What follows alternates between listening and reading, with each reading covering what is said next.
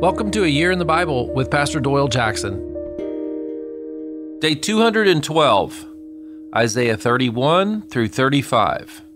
The fruit of righteousness. Day 212. You're doing great. I want you to know I'm glad you're reading the Bible with me.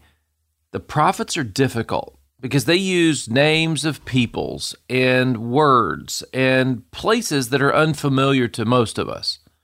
Today, the focus, as you read, is the fruit of righteousness.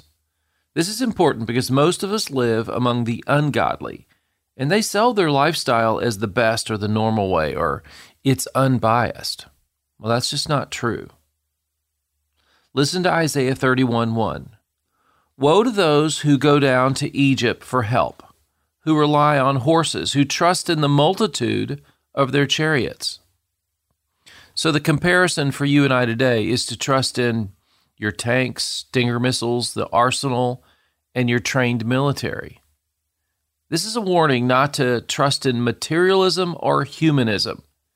In this chapter, the Lord is compared to a lion that is unafraid of a group of shepherds. I mean, can you imagine that? A lion that takes on the shepherds? Well, yeah, I can, because lions are strong. But the Lord will come and watch over Jerusalem, it says.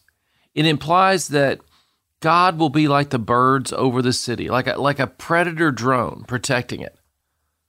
I wonder if what he sees when he looks at Jerusalem is just the angels watching over Jerusalem.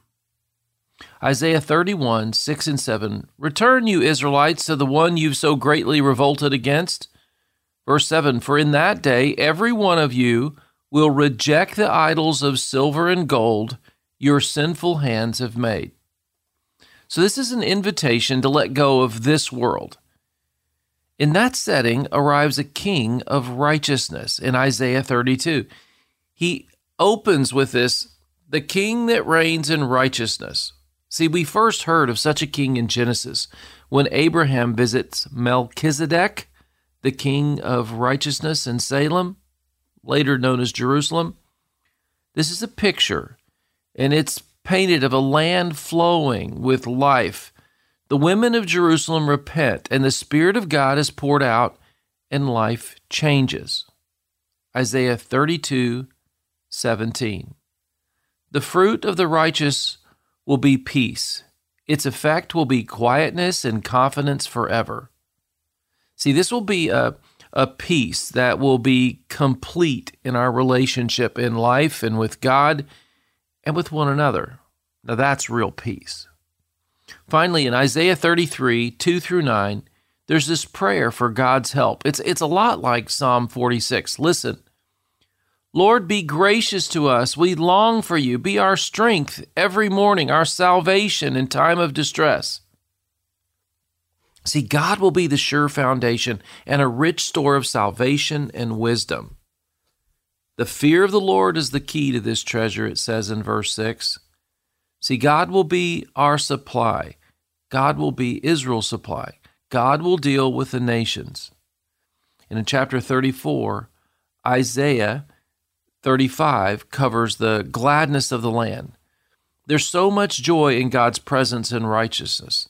There'll be singing and joy. It sounds like a festival of worship in God's presence. A little bit of heaven right here. So here's the lesson. When we see God and His righteousness, we receive joy, peace, and everything we truly need. So ask God to help you see His righteousness. Let's pray. Lord, you are my King of righteousness. I welcome your presence, your life, and your peace. Fill my home and my heart with joy. Amen.